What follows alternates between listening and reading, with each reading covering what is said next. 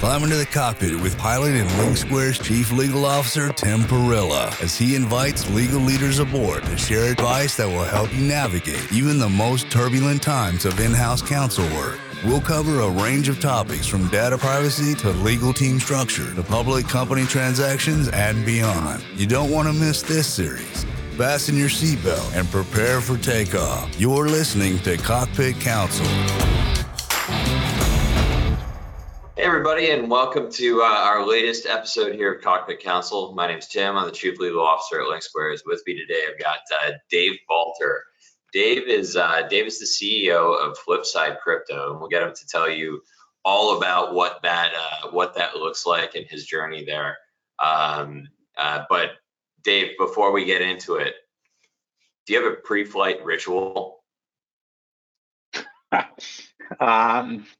I do. I was told early in my career, there was another executive who, before every flight over 5 hours, he brought a full set of pajamas, and he would go into the bathroom in the front and he would change into this like flannel pajama set. And I was always like, that's crazy. Like, I don't want to be in, but I now have realized that being comfortable on a plane is the most important thing. So I have an outfit. It's not quite pajamas, but very comfortable set of garb, because you're going to be sitting in that thing for a while. You ought to be comfortable, So that's exactly right. Yeah. It's one thing if you're just doing the shuttle down to New York or DC, but those longer haul flights, you're absolutely right. Gotta make the most of the time. And usually that means sleep, especially if you're a CEO of a crypto company. So true. That's true. We don't sleep. CEOs of crypto companies, we've learned how to not sleep. It's fine. We're vampires. So it's all good. Yeah. That's awesome. So Dave, tell me a little bit. I know I'm trying to think the last time we talked. Last time we talked, I think was in any depth was over a couple of pints at Serafina a few years back. But what's been going on with you since then? Tell us all about Flipside and what brought you to Flipside, brought you to bring Flipside into existence, and sort of how that journey's gone. Okay, awesome. Well, yes, I do remember drinks at Serafina well, and I think we were early. This was pre-your time at Link Squares, and we were early at Flipside, just trying to figure out what we were doing. We were running a fund at the time. We happened to have some algorithms that let us trade on fundamentals, and so we had the small fund. But to back up just before that, maybe I don't know the exact year, but maybe a year before that, what brought us into crypto, we were actually running a company in a different space in the death industry. The actual the memorialization death industry, and that was going okay. It was venture-backed business, and we were doing okay, and small team, and starting to grow. And we got interested, like many. This was early 2017 in crypto, and we started trading at night. And so we'd trot off into this conference room, we'd trade crypto, and then we'd come back out, and we do the work for the real company during the day, and then at night we go trade. Anyway, one night, the head of product, Drew, sort of came by at about 9 p.m. and I remember him tapping on the window. Hey, can I come on in? And he came in and he said, "I just want you to realize it feels like you've joined some other tribe." And we were like, "What?" We were like, "What are you talking about?" And he left. And then me and Jim, it was the CTO doing this, looked at each other and we're like, "We're in trouble here," because he's right. We're really passionate. And so I won't go through all of the mess, but we eventually went to the venture capitalists and said, "Hey, we have this crypto thing that's our side hustle, so to speak. We had raised a small fund for it, and we have the core business." And we'd informed them along the way, but we came and we said, "What should we do?" And they said, "You guys decide. You pick. You want to run the death business? Go do that. You want to get into crypto? Go do that." And we eventually chose Flipside, and wound down the other company, and that was it. So totally, I think we're probably the only company. I'd like to say we're the only company that went from death to crypto. Maybe I can stand on that. I don't know. That's how we got started. Yeah. There might be a few companies that go the other way, but we'll see, right? I'm sure there's already been quite a few. I'm sure there'll be many. That's pretty good. That's pretty good. I hope to not be one of them. I'll just say what we're doing. If very quickly, we started as a fund. So we had a way of extracting data from blockchains and understanding client behaviors, and we were investing where we would see customers aggregating. I mean, it was a pretty simple model on an investment model, like, hey, there's customers here, we should invest there. What started happening a couple years in was blockchains started calling us, the blockchains themselves, the protocols themselves. Hey, you guys know some info about our customers we can't find. Can you sell it to us? And so we, for a while we said, no, we're a fund. And then we were like, oh, I don't know, all right, sure. And we started selling it. That model evolved into where we exist today, which is we actually take in assets from blockchains either through a delegation or a grant. So basically, they either loan us money in their token, or they grant us money. They actually give it to us in their token. We turn those into bounties. So we take small subsegments of that capital and we go to the ecosystem and we say, all right, this blockchain needs insight built on the change in value creation, or the comparison of liquidity pools or NFT behaviors, whatever. And we'll pay somebody, I don't know, $500 in the token of this blockchain to go build that. And then we give them our data for free to go build whatever needs to be built. So we're now doing that at scale. We run about 1,200 bounties per week. Our partners are Terra and Algorand and many Ethereum protocols, Aave and SushiSwap and folks like that. And we run these programs for them. That's pretty wild. That's crazy to see that sort of shift in sort of fundamental direction of the business. Well, not only just from the depth of the to Flipside, but then even within that, it's a pretty remarkable change. It goes from okay, how are we thinking about planning and basically utilizing crypto as a financial planning tool to, okay, we have this information and now we're promoting the development of blockchain technologies using it, right? It's that's right. It's pretty it's pretty amazing how that happens.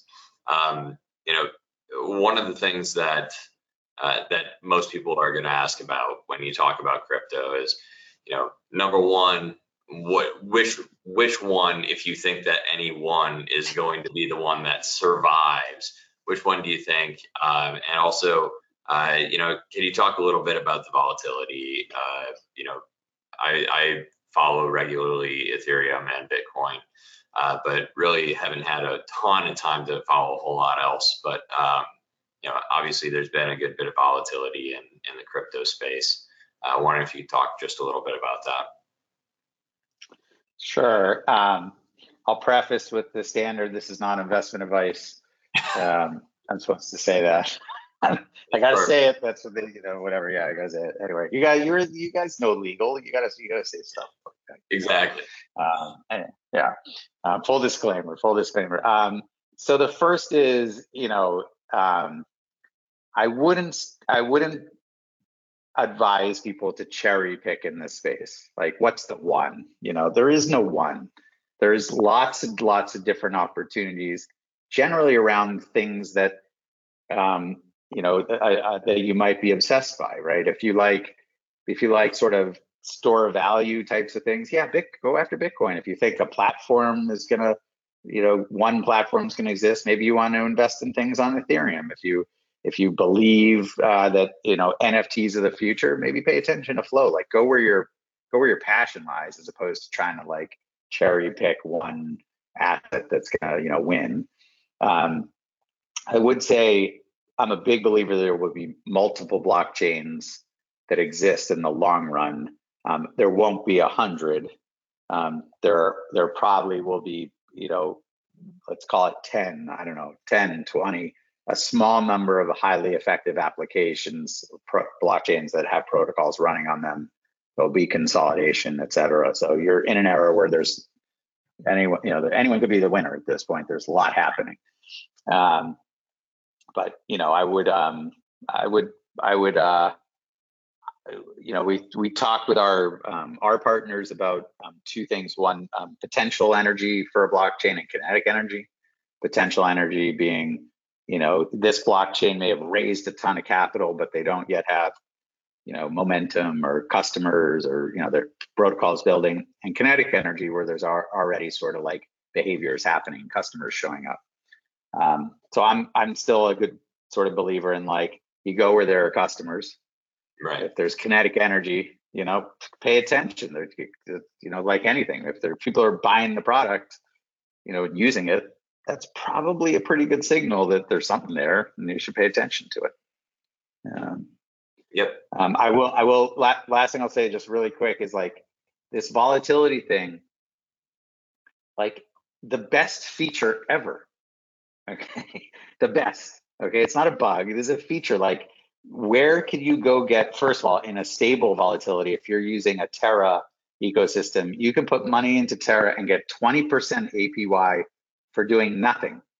Right. Okay, go find me another, go find a typical banker that gets that for you. Or, Bitcoin's at over 50K today.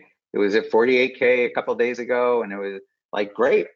People should have bought in. Where else can you go make $2,000 a unit, in a day or two? Like, that's amazing. That's amazing. Like, go do that. That's the benefit, man. It's amazing. Yeah, absolutely. Absolutely. That was something that, so I don't know.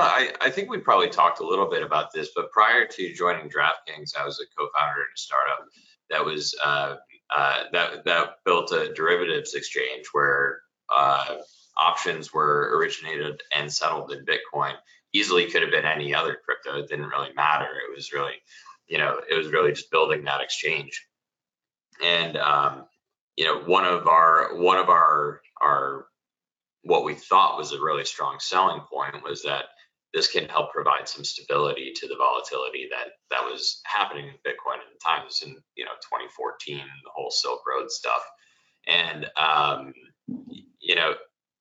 it was interesting as we went to talk to potential investors, because exactly as you say, they were the investors that were interested in the space in 2014 wanted the volatility, right? Because exactly as you say, where else can you get these kind of returns in any other stable market, so to speak? And so it's absolutely fascinating to see sort of that mentality carrying through and continuing. And quite frankly, if you really think about it, I mean, I don't know how, some of the major investment firms that have gotten into crypto have influenced this, but like speculation due to that volatility is really what helped build a lot of the critical mass, I would say. I mean, speculation from first of all, speculation on anything is what builds, industries. Right. And this one just happens to have a very different, unique feature, and I like to think, I'm of a certain age, and I got a lot of degens, what they call degens in our business, the two true crypto natives, the youngins. They don't see they don't like see it the way I grew up seeing volatility of like, oh, that's dangerous. They see it as like, yeah, like that's why I'm here. I mean, I don't want to be bored, and it's sort of a badge of honor of making, dumb mistakes. I mean, I was just in a thing called Constitution DAO, where you could maybe buy the Constitution, and 40 million or so was raised, and actually Ken Griffith and Citadel came and outbid, which was even more amazing. But the Constitution didn't get bought, and I was like, oh, all right, I guess it's over, and I refunded. I got my Ethereum back, and then like 10 days later, a bunch of people are, hey, you didn't sell your tokens, did you? And I'm like, yeah, and they're like, it's up like 40x. I mean, you should. What? And I'm like, I swear to God, and I'm like, what? And they're like, yeah. I mean, it would have been like been a year's salary. I mean, it would have been crazy. And I'm like, what? But that's just, and then the whole space is like, hey man, that's what happens. You gotta play to. I'm like, oh my God. that's just part of the fun for everybody. Yeah. Anyway, one less vacation right there. But anyway, that's what it is. Yeah. Exactly. So, I mean, listen, you've been in the crypto space for some time, cutting edge. You know, you're not a lawyer by trade, and that's one of the reasons why I actually wanted to bring you on here is, listen, you're an exec, you're through and through start. Like when I think of a quintessential startup executive, I think Dave Balter. When you think of what this next generation of attorneys that you want to be working with can do to help you, what is a good chief legal officer to you? What is a good general counsel to you? And what is a good outside law firm attorney to you? Oh my God, so many questions in there. Okay, well, the first is you're seeing a pretty weird thing happening in the crypto industry, or I don't know, maybe or the legal industry related to crypto, which is a lot of the in-house lawyers who get smart at crypto a lot of the law firm lawyers who are getting smart at crypto are getting poached at scale into in-house positions. And so like literally when you're in looking, I need someone who really understands crypto. I'm going to go try to do this type of transaction. You start calling the law firms, and the law firms are all like, oh, you called, Bob over at blank and Mary over at blank, and everyone you call, they're like, ooh, Bob went in house and Mary went over to FTX and all these, and you're like, I mean, it's a bloodbath because they're all getting pulled out. That's one thing that's fascinating. The second thing that's fascinating is the associates now have more capability than the partners. So like I've called a few firms where the partner is like, listen, you don't want me. You don't want to work with the like real experience. You want this, 3-year-old, so 3 years in legal associate. And I'm like, really? And they're like, yeah, they know a lot more than I do. You got to go talk to them. So that's fascinating to me. Like it inverted the behaviors. Right. The thing let's say you could find one. Let's say you found a lawyer that, hey, there's someone to work with. They really do have to understand, like I think every lawyer is probably thinking a lot about the balance of risk and return and, counsel that, you got to figure out what's the line. I think crypto's line is, there's probably a lot more sort of unknowns out there, true unknowns. No one has made a commitment to this type of legal, a true legal belief or a legal statement about this. We're just going to have to guess. Okay. And so you want someone who is well-read, well-versed, watching closely the market, who is in crypto. Okay. That's really important. Like, I want someone who's in a couple DAOs, who's maybe they trade a bit. I don't know, but it's much more that they're like in it because it moves so fast.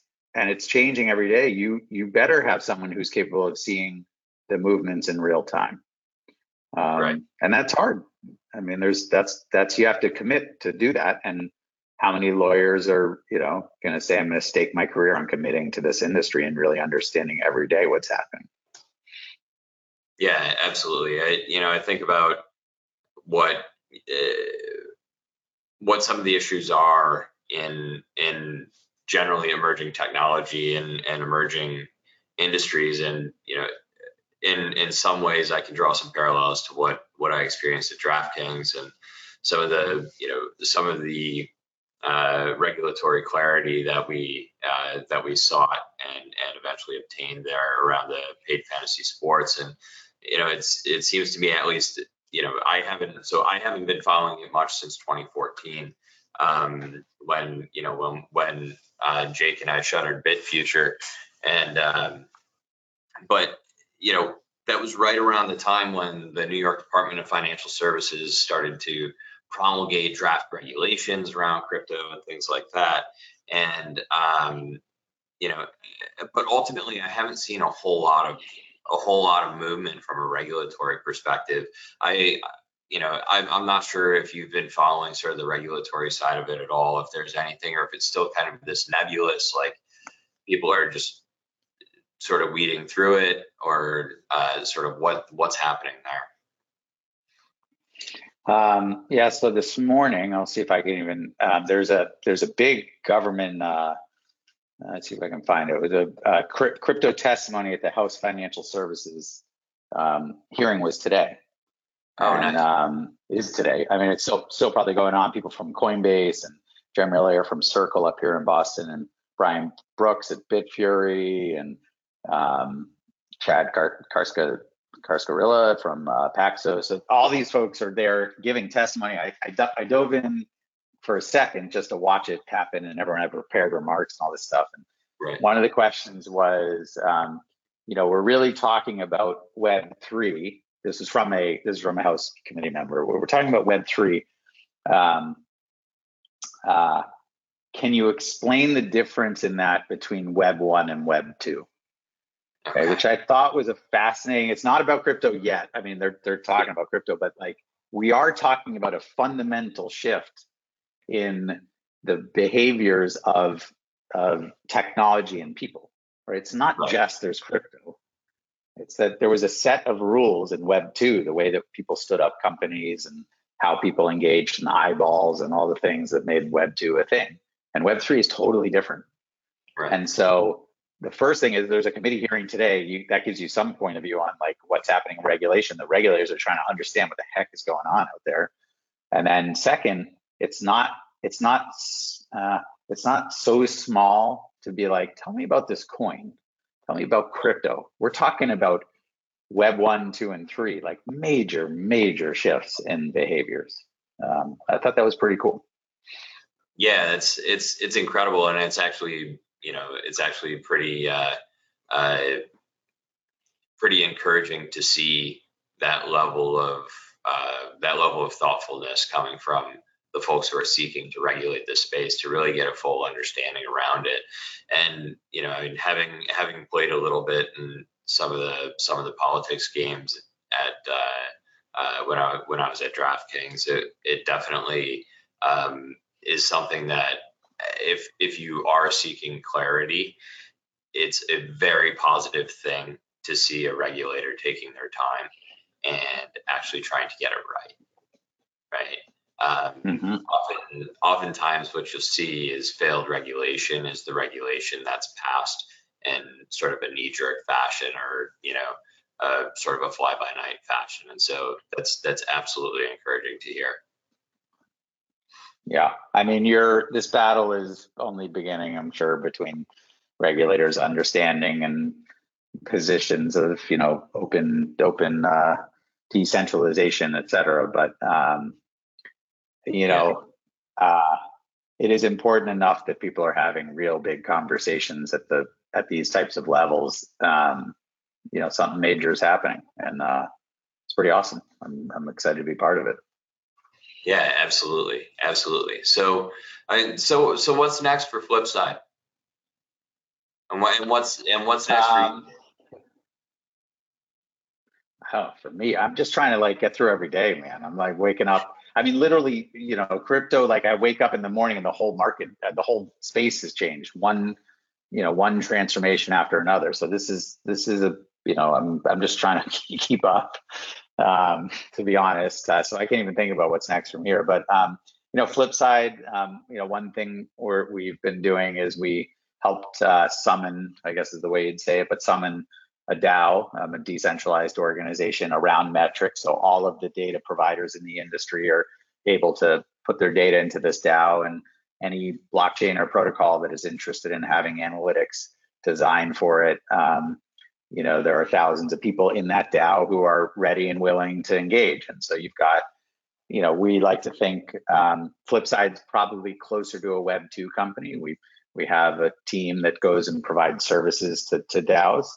Web 3 is allowing that to be open to the market. And so, the next frontier for us is really contributing our IP, summoning other forms of sort of communities to go build things that help the overall ecosystem grow. And so that's been pretty fun.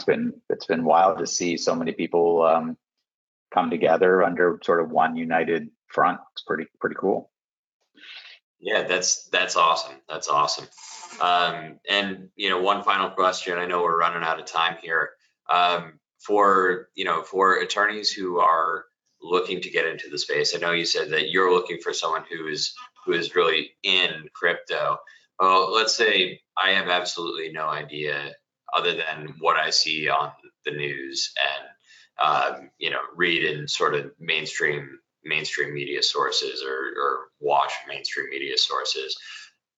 What are some resources I can use to really get smart and really sort of understand what's happening? As lawyers, most of us tend to be pretty diligent people and like to go a little bit farther than just sort of what we can get from a quick Google search. What are some good resources that can just help us get a little bit smarter and learn a little bit how to speak the language? Yeah. So I'd say two things. One is a little more abstract. One's more direct. So one is I'd recommend everyone read the original Satoshi Bitcoin white paper. It's short, but very telling. And that gives you a lot in a very small set of pages. Two is, there's a sort of a media outlet called Cointelegraph in the space, it's like the USA Today of crypto. I think of it. There's like a Telegram feed of it. You could just join. It's free and watch as the headlines come in. Right, you start seeing patterns and paying attention. And then the third is maybe too obvious, I guess, but like A16Z has a great library of content they're updating all the time.